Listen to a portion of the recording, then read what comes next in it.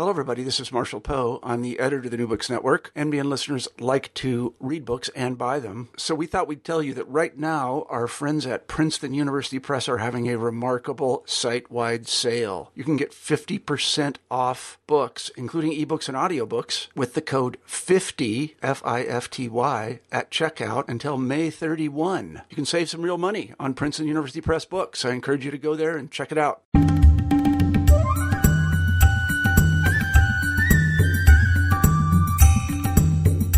Hi there, and welcome to New Books in South Asian Studies. I'm your host, Ian Cook. Today we're talking about a really amazing book called The Darjeeling Distinction, Labour and Justice on Fair Trade Tea Plantations in India by Sarah Beskey. The book is published by University of California Press, and Sarah is Assistant Professor in the Department of Anthropology in the School of Natural Resources and Environment, and a postdoctoral fellow in the Michigan Society of Fellows in the University of Michigan. The book is an amazing book. I really loved reading it. It's one of those ethnographies that really draws you in, and as you might have guessed from the title, it's about tea pickers in and around Darjeeling in the northeast of India. I had the pleasure of talking with Sarah just a few minutes before.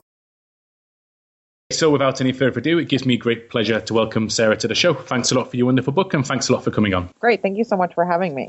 Great. So before we start talking about the book, could you tell us a little bit about yourself, how you became interested in this topic, and what your background is? Sure. So I'm a cultural anthropologist. I got my PhD at the University of Wisconsin-Madison in the Department of Anthropology, and right now I'm at the University of Michigan in both anthropology and the School for Natural Resources and Environment, as well as the Society of Fellows. So as a cultural anthropologist, kind of really most broadly, I'm interested in the intersections between nature and capitalism and labor. And so, that translates into, how I do my work or how I think about my work, and kind of thinking about the stories of stuff, right? Thinking about the things we use in our everyday lives, and really the labor practices and the environmental conditions, and all of the kind of the background of this stuff. So we can call it kind of critical capitalism studies.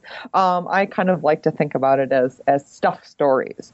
And tea in particular is particularly interesting to me. Again, in the United States, we know a lot about coffee, right? And coffee is kind of part of kind of the national consciousness, right? A lot of my colleagues who work in agriculture and labor, right, have their own histories as solidarity workers in Central America, working to break the coffee embargo in Nicaragua and whatnot, right? Coffee has this place in the national imaginary, but we know so little about tea, right? Tea is this kind of undifferentiated commodity, right? Even when I go to the coffee shop around the corner from my office, and I can pick from all sorts of geographical regions of coffee, but I can't for tea. So it kind of brings some critical attention to tea as a thing and as a place and as a product.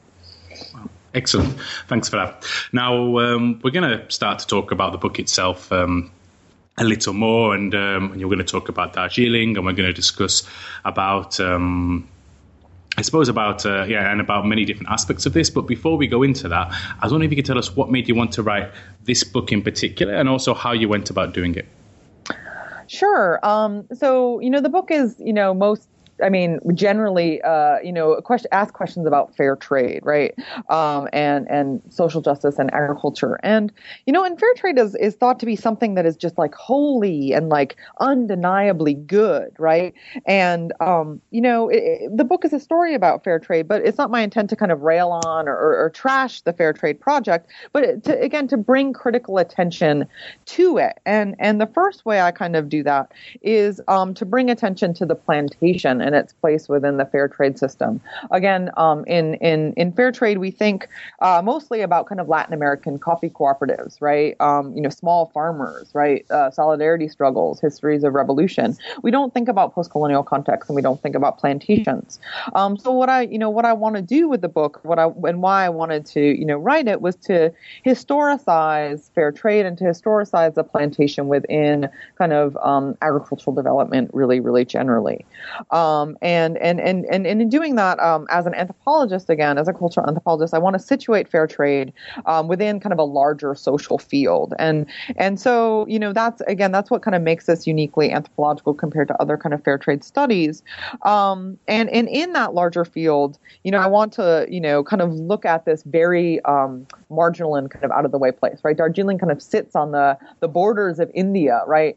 So not only is the plantation marginal in fair trade, right? Like Darjeeling is marginal within kind of plantation production, right? It sits, very, in this kind of at the margins of South Asia, right? And so for South Asian studies to bring attention to India's margins, to bring attention to the Nepali diaspora, Indian Nepalis within India, to kind of get out of the heartland, and look at kind of colonial and post-colonial history at the border, as well as how the plantation and fair trade and these kind of new international certification schemes are wrapped up in larger processes of environmental change, as well as subnational politics, which we'll talk more about. Mm-hmm. And how did you go about getting the data for the book? Oh, sure. So my method is, mostly participant observation, right? So on plantations, I followed workers and I plucked tea, all day with workers. I drank tea on Sundays, the day off on plantations. I went, and I went down and I did laundry and held babies and went to weddings and funerals and kind of just lived and tried to, just kind of be with kind of the rhythms of everyday life, right? Then, so that was on the plantation. But in addition to kind of a plantation ethnography through participant observation, I, in Darjeeling town, kind of high up on the ridge, the plantations are all kind of below town. In town, I went to political rallies and union meetings. Darjeeling is kind of the site of a subnational agitation to create a separate state of Gorkhaland, right? Indian Nepalis are referred to or call themselves Gorkhas, right? So Gorkha land is the name of that state. So I went to Gorkhaland rallies and talked to politicians, right, about the Gorkhaland project, but also about the place of the plantation within this vision of a separate state. Mm-hmm. That's great. And the richness of this, the data that comes out of your ethnographic method is really there for readers in the book. There's some wonderful anecdotes, which I don't know whether we'll get to talk about. I suppose they're the things which are best read, which I'd really want to flag up for listeners at home. Now, you mentioned two things already. One was this Gorkha movement for an independent state, and the other one was fair trade certification. And I suppose the other big theme in the book is a geographical indication, which is the exclusive right of tea producers in Darjeeling to call their tea Darjeeling tea. And these are the sort of three themes that we're going to explore and that come up in three of the more substantive chapters. But before we do that, let's talk about a few of the theories or a few of the concepts which you delineate in the introduction, and this will help us sort of situate your work within sort of academic debates that are going on. So I think there's three important things which come up in your introduction. One is the concept of justice. One is this, what you call the tripartite moral economy, and the other is this third world agrarian imagination. So first of all, Azoni, can you tell us, how do you use the concept of justice? Sure. So justice it's like a really elusive concept, and I think that's why it's so interesting to me. We, each of us probably in our everyday lives, we kind of throw it around, but we also qualify it a lot, right? We talk about environmental justice, we talk about food justice or transitional justice, and in anthropology, we have a really, really rich and developed kind of sub-discipline or sub, specialization about the kind of the anthropology of law, right, which is explicitly about justice, right? But in writing this book, I kind of wanted to look outside of, proper juridical justice. And I was really interested in how justice as a concept is thought of often or used as this kind of thing that means on its own, right? A natural concept, a universalized concept, right? And that's where kind of anthropologists, can step in because, right, we know that nothing means on its own, right? People kind of give things meaning. And so I wanted to bring attention to the relationship, conceptual relationship between justice and injustice, right? Because how we frame or how we define injustice, right, has, direct implications for what we mean when we say justice, right? And, it can, and really it's about, it's about context. And justice is a really kind of a futuristic kind of concept, right? If we think about it that way, if justice is it exists in this dialectical relationship to injustice, right? It's about justice is about an idea for cultural change, right? Because if we don't talk about justice as a state we have now, we talk about it as a state we want to see. So specifically in the book, I look at how different actors define justice and frame that transcendence, frame that cultural change from the perceived state of injustice and how it's defined, and to kind of look at these tensions and to look at these different formulations of justice, but in one place, right, on Darjeeling plantations, on Darjeeling fair trade plantations, and how one site can be, this kind of place that brings together different visions of justice and different articulations of injustice. So to kind of look at these ideas in tension, as always, kind of made by people too. Mm-hmm, mm-hmm. And how does your idea of the tripartite moral economy fit into this? Sure. So the classic kind of moral economy and, social sciences, right, is between landholders and peasants, or between, kind of the powerful and the powerless. And my work kind of builds on that classic kind of binary framework, but it brings attention to kind of actual material or environmental relationships, right, as well. So on the plantation, right, the tripartite moral economy, as I'm calling it, is between between labor, management, right, those binary relationships, as well as the agro-environment, which includes, actual tea bushes and forests and soils and kind of that ecological environmental material context. So again, the binary moral economy looks at reciprocal relationships between landholders and peasants or tenant farmers. I'm looking at the reciprocal relationships not only between labor and management, but between, say, management and bushes, or between labor and bushes, right? So thinking about these three-way reciprocal relationships, and right in the tripartite moral economy as a concept, right, I want to use it to bring attention to the fact that the ecological context, right, the material context, like where we are in the world, is something that makes a difference for understanding not only development interventions, right, but what justice might itself mean. Wonderful. And then so the third sort of big concept that we need to understand is the third world agrarian imagination. Right. And so my idea of the third world agrarian imaginary really builds upon geographer Julie Guthman's formulation of an agrarian imaginary. And she's talking specifically about U.S. organic agriculture. And she's talking about the fact that, within, frameworks, or understandings or popular, visions of U.S. organic agriculture, right, labor is completely invisible, right? Field labor is completely invisible. What we think of when we think about organic agriculture is kind of this morally righteous family farm, right? This individual or kind of family that farms their own land and has these particular connections, moral redemptive relationships with that land, right? There is no labor, right? The farmer himself or herself, right, works the land and has this relationship to it. But when I try to kind of think about that, really important framework for understanding, alternative agriculture, where I work, right, up in India, in a post-colonial context, in the margins of India, I kind of have trouble applying it because labor really is like too visible to be ignored, right, on the plantation, right? And in fact, right, fetishized, essentialized divisions of labor, particularly of female labor, it is part of the value of the thing itself, right? Like, so the icon, right, the label for Darjeeling tea, right? If you pick up a box of Darjeeling tea, you may see that, right? It's a woman in profile, kind of head tipped with a head basket holding a tea leaf, right? Like that vision of labor, right, is inseparable from the thing itself. So but it's a vision that is historically decontextualized, right? The plantation is severed, right, in these kind of popular, visions from a colonial history, from an oppressive colonial history, from histories of indenture and marginalization and landscape transformation, and really, and the fact that even today, right, a plantation, right, is a system in which laborers are, not necessarily bonded in the same way they were in the 1830s, but tied in a not quite free market system in which jobs are inherited, right? They're passed between kin lines. There is no free market for labor, right? The idea that you can kind of come and go from work as if it was, just some kind of factory anywhere it doesn't kind of hold up. Right. So the third world agrarian imaginary, brings attention to these dehistoricized images and dehistoricized understandings of labor and the environment,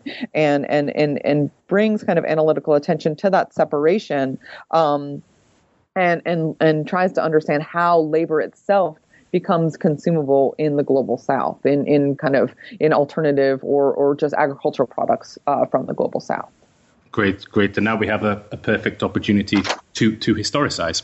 So let's find out a little bit more about then Darjeeling. I mean, I imagine most people, including myself, know it has some colonial past. Know it have in their mind some sort of misty mountain sort of image in their mind, but that's pretty much about it. But it has a fascinating history, as you detail. So give us some of those details. Right. So exactly, as you point out, like Darjeeling is this town high up on the ridge in the Himalayan foothills of northeastern India. But as a place, right, as a town, it's a remarkable kind of colonial invention. It was identified by British Army officers in the early 1800s as kind of this ideal location for a sanatorium for their convalescing peers, right, suffering, plagued by, right, heat and disease in the plains. Right, this kind of cool, misty complement to the plains was part of why Darjeeling itself was kind of thought of as a valuable potential resting place. And by the 1830s, right, this vision, right, had become a reality, had become actualized, and the town, right, high up on that ridge, was developed into a burgeoning hill station, right, kind of one of these places where British colonial officers and colonial kind of offices even really decamped for the hot monsoon months, right, the disease-ridden months. And in the hill station, right, we see schools and whole families, right, kind of resettle up to the mountains, right? So Darjeeling was a place not only for kind of colonial servants, but for their wives and children, right? So there's, the kind of these famous boarding schools, right, up in town as well as beautiful verandaed bungalows and iron gates and iron fencing and kind of all of the trappings of this kind of out, this very kind of British feeling place, right? And it was a place that was kind of made in the vision of recuperative ideals of nature, right? And so, but that's town, right? And that's kind of the vision of the landscape you see from town, right, up on the ridge. And as I mentioned before, if you look below town, right, if you look down into the valleys, you see these green hillsides, right? These sweeping valleys of greenness, right? And that greenness is tea. And really, it's a really striking landscape. But when you kind of get up close, it's only then you kind of realize it as a plantation. Right, and shortly after Darjeeling, Darjeeling's development as a hill station, right, as this place of convalescence, British civil servants began testing various crops up in the mountains to see if they were, exploitable up there, including tea. And it became, tea tested well up in those misty foothills, particularly, right, the Chinese variety of tea. And there's two jots or, varieties of tea bush, right, that are prominent. There's the Chinese variety, which has kind of coarser, smaller, denser leaves that kind of make a lighter, finer brew, if you will, and the indigenous Assam variety of tea, which is the bushes kind of have these bigger, glossier leaves, and the tea is kind of a little bit more tannic, a little blacker, a little bit more pungent. So Darjeeling was a great place to grow that Chinese variety of tea, up in the high altitudes, right? So the place was kind of light and refined, and the tea was also in a way kind of light and refined. So there's kind of this convergence of place and product in Darjeeling that we see kind of in the late 1800s, because Darjeeling was kind of thought of as a product, kind of the first tea to be as good as Chinese tea. And after independence in 1947, we kind of see a decline in the industry as British capital kind of left the region, plantations closed, and this kind of market for Darjeeling tea started to dwindle a little bit. And it's really only been in recent years, with the introduction of fair trade and organic and kind of other alternative agricultural projects and tourism, really, that we see and actually a revived or maybe a newly, thinking about tea as this healthy beverage, right? People kind of, desiring tea as a thing, right? Darjeeling has seen a resurgence as a product, but still, like people, come to Darjeeling as to kind of experience that misty mountain recuperative environment as well. Mm-hmm.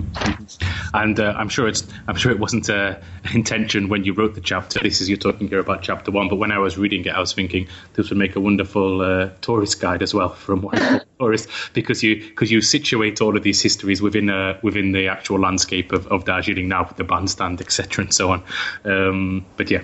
I'm sure that wasn't your intention. Now, anyway, let's talk about what you talk about in chapter 2. You talk about the rise of what you call business practices on the plantation. So I was wondering if you can tell us what these practices are and how they relate to the ideas of justice. Sure.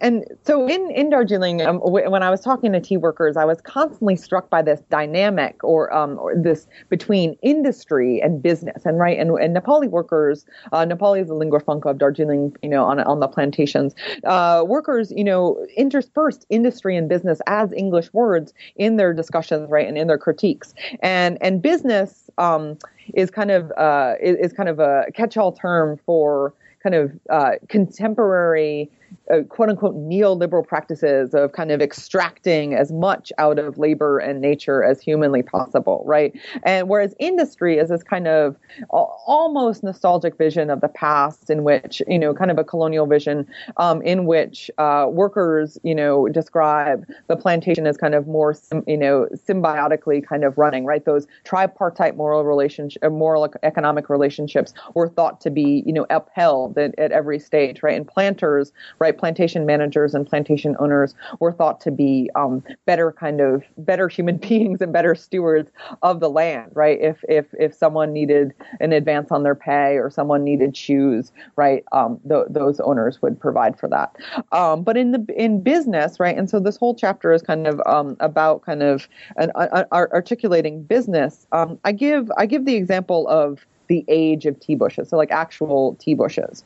And so what's interesting about a tea bush is that it actually has about the kind of productive life of a human being, right? So like, once it gets to be about 70 or so years old, right, it's not as productive as it once was. And workers are kind of really keenly aware of that. And they talk about new young bushes as children, as ungendered children. But when they become like upwards of 80 and, 100 and 150 years old, in the case of some bushes in Darjeeling, right, they're what's called, buro, right, old, right? Like, and buro is this beautiful word that as a woman worker would call her kind of her old man, her husband, like as an old man, right, to kind of index, right, his his laziness or his, uselessness, around the house or something, right? An old man. So it's kind of a really interesting word, right?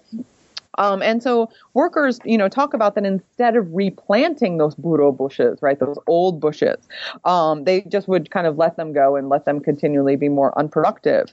But management decided to plant in marginal areas of the plantation, right, on the forest edges of the plantation or in landslide-prone areas where there's kind of natural water drainage because, right, these are kind of alpine slopes. And that was, described to me as a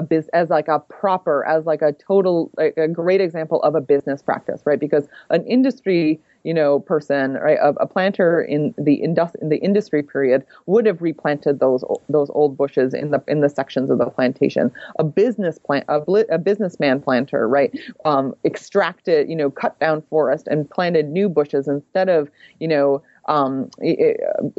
replanting old bushes, right? That was, not only a business practice, but that was a violation of a moral economic relationship, right, between not only workers and management, right, between management and the bushes, right? They had an obligation to allocate capital to replant those bushes. And this sort of shift in practice, as this is a common theme which runs throughout all of the remaining chapters, I suppose.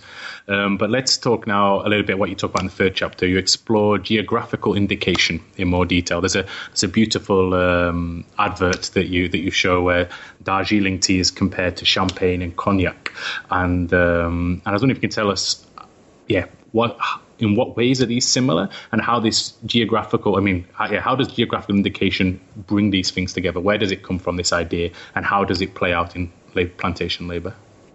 Right. So, so GI, or geographical indication, right, is this, essentially like this legal, designation that Darjeeling shares with cognac and champagne, right, as you pointed out, but also kind of, umpteen number of cheeses and French wines, and right, all of these kind of things that have, that are thought of as supposed to be being from a place, right? And by virtue of being a geographical indication, it means that thing, whether it's Darjeeling tea or champagne or cognac, has to be produced in that place, right? You can't call tea grown in Sri Lanka that just happens to approximate the taste of Darjeeling, say, for example, Darjeeling. Right? It has to be grown in Darjeeling, right? And there's pretty soft,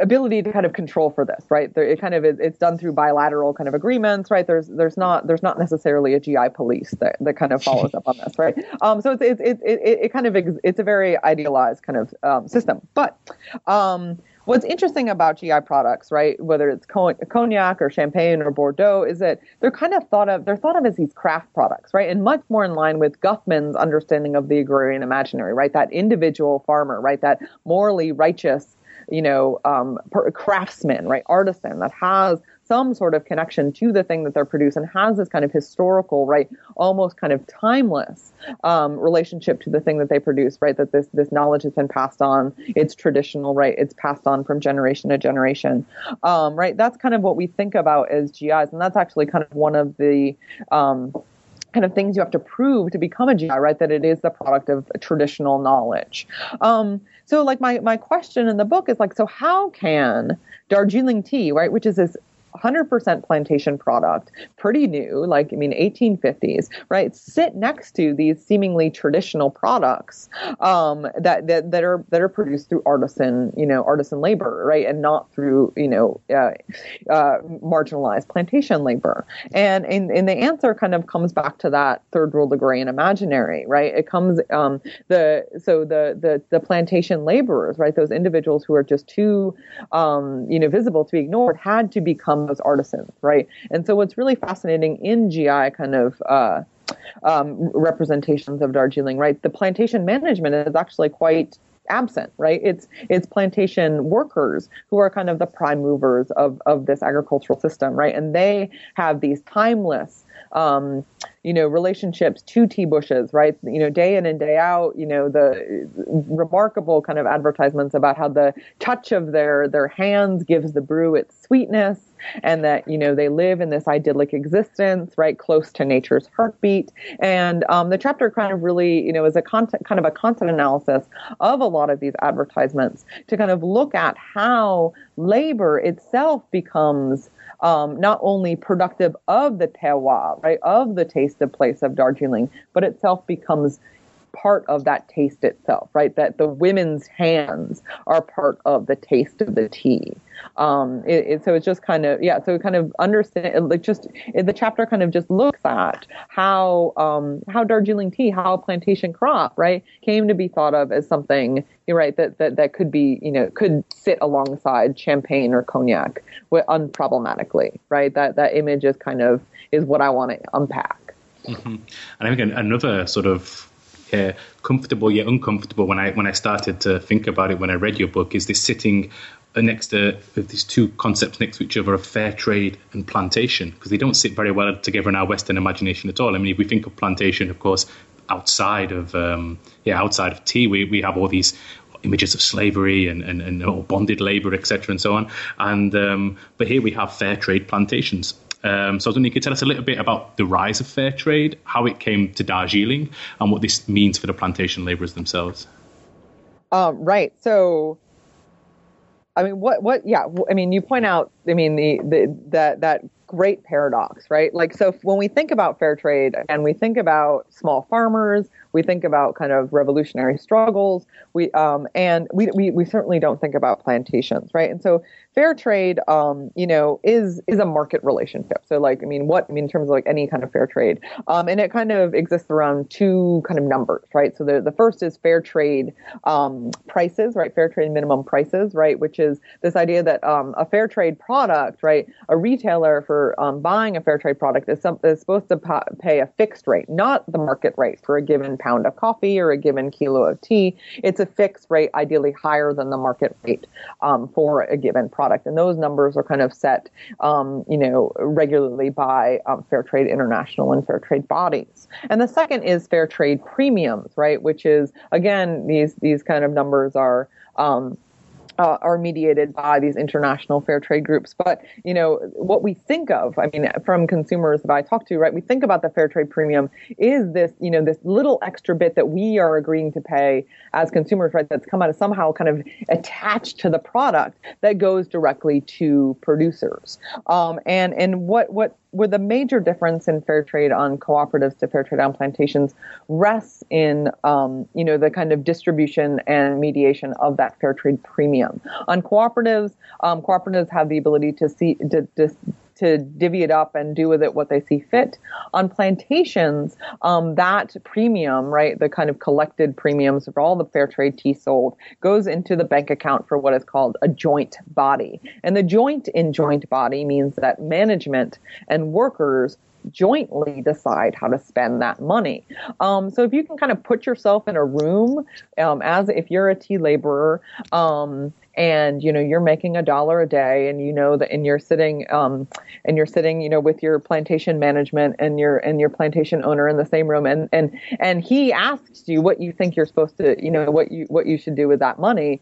How much kind of agency, how much kind of power you have to really voice your actual opinion, is quite suspect. But that's kind of this idea that fair trade on plantations kind of rests on, right? This idea that workers and management, kind of in this kind of benevolent kind of relationship, right, decide how to manage the plantation together. It's a very kind of idyllic vision of the plantation. And in my experience, right, the joint bodies were really unsuccessful and often didn't meet at all.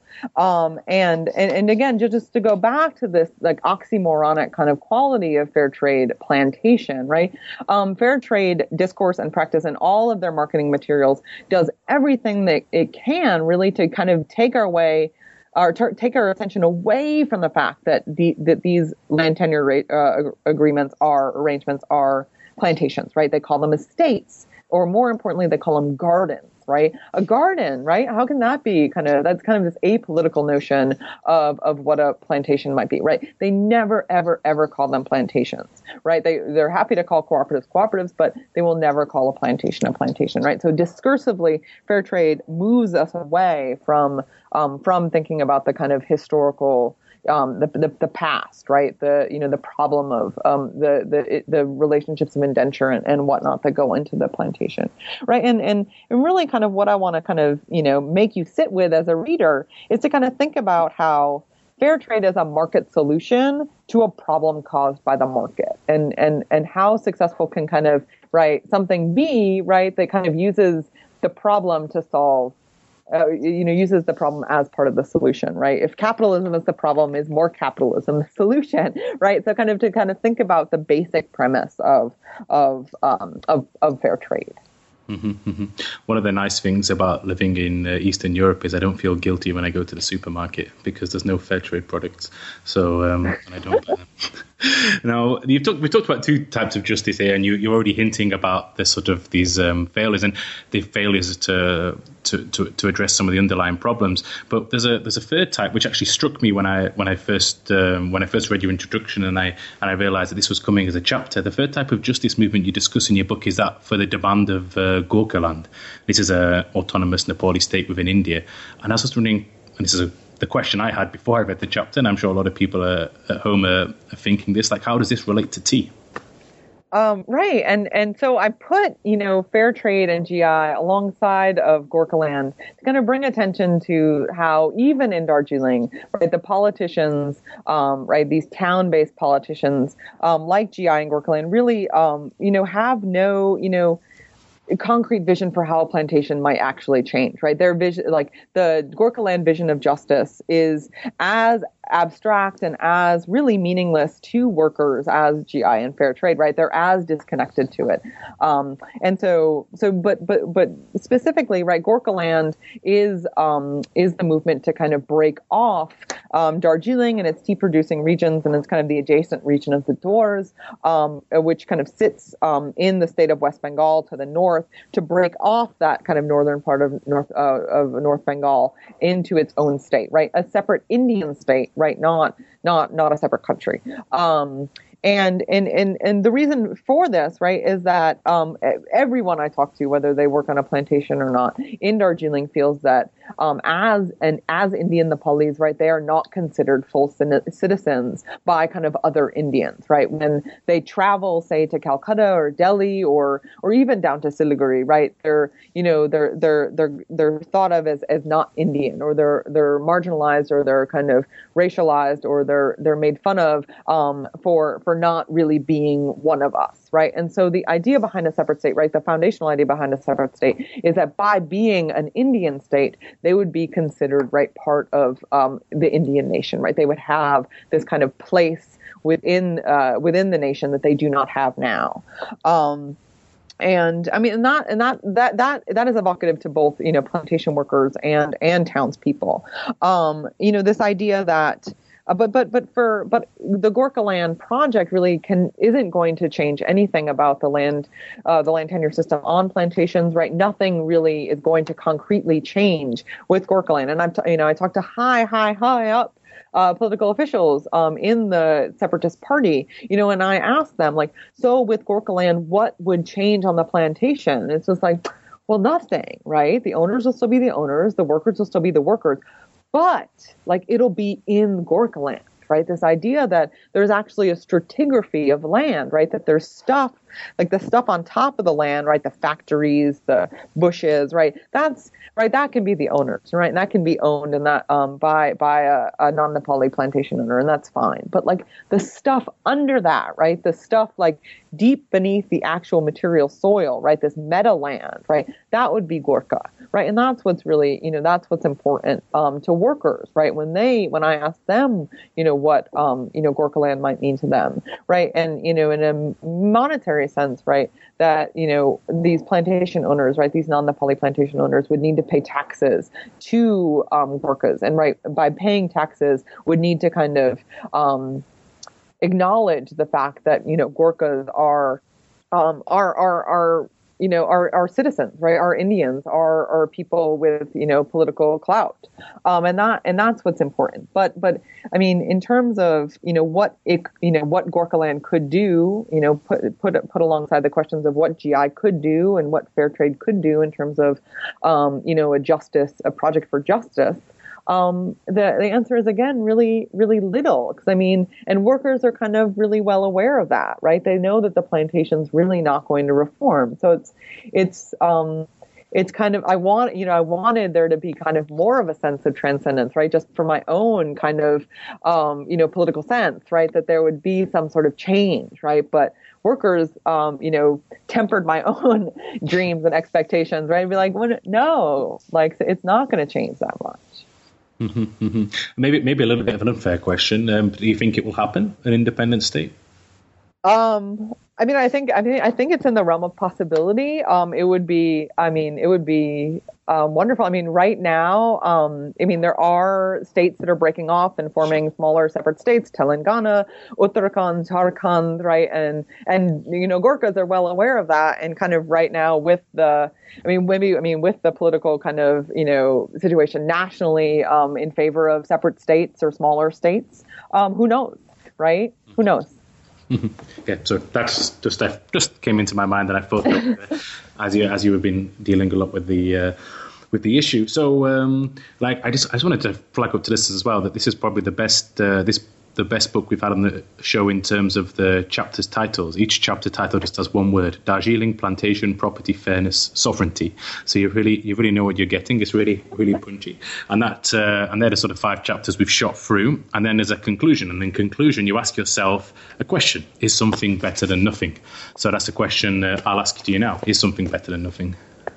Oh, yeah. No, I mean, it's a question I heard all the time, or more framed as a statement, right? Because it was when I would bring up, critical points about fair trade or GI or Gorkaland, right? I was often kind of met with the statement, well, something is better than nothing, right? In the case of fair trade, that fair trade premiums are going to build latrines or going to fix a road that the owner is supposed to do himself, right? Something is better than nothing. At least it's getting built. And I was just kind of deeply unsatisfied with that, because I was just like, well, no, something is not better than nothing. And even just saying that something is better than nothing makes it's kind of like the relationship between justice and injustice, right? Saying that something is better than nothing, making your intervention that something means framing a suitable nothing, means making your something the answer to the nothing, right? And something does not replace nothing. Something replaces another something, right? There is something there, and that's what I kind of want to bring attention to in the book, right? So I'm not answering the question at all, and I don't answer the question in the book, but the conclusion really is to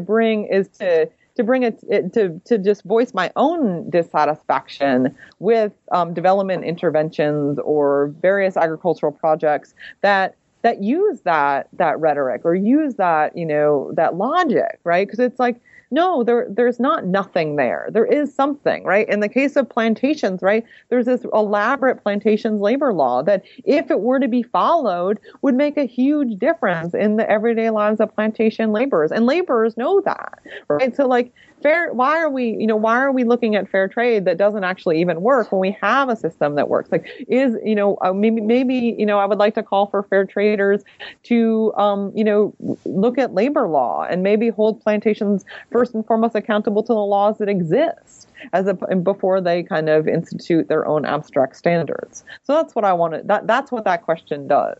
Mm-hmm. And so maybe the answer in terms of yes or no is like just to say no, like no, something is not better than nothing, because that's not a question that I want to be asked, and I think that it should be asked. Mm-hmm. Thanks. Now we've really shot through what is a really rich book. So I was wondering if there's anything you want to flag up that I've missed with my questions. Oh, I don't think so. Okay, that's good. And sorry to give you two awkward questions in a row. Then I just want to say for the listeners at home that I really, really enjoyed this book. It's really, really readable. I read most of this book at strange times of the night, soothing a newborn child, and it's very immersive. You can really get into it and really get into the lives of the people whose stories it tells as well. And so I want to recommend it, not just for people who are interested in anthropology of labor or even with the specific questions or South Asian studies, because it's a very readable book and very enjoyable. So I'd like to recommend it to everyone at home for that reason. But now you've finished this book's out, and I guess you're probably working on new projects. So I don't know if you want to tell us anything that you're working on now. Sure. So I have 2 new projects that I'm working on. One is about tea, one is not. I'm working on a new book on really broadly on commodities auctions, but really I'm using the tea auction. And so tea in India and elsewhere is auction, right? It's not a futures market like coffee or petroleum or non-fat dried milk and these other commodities that we may use. It's auction, right? In these live auctions, right? Which until only very recently were live and done by individuals who had tasted that lot of tea and auctioned it at the same time.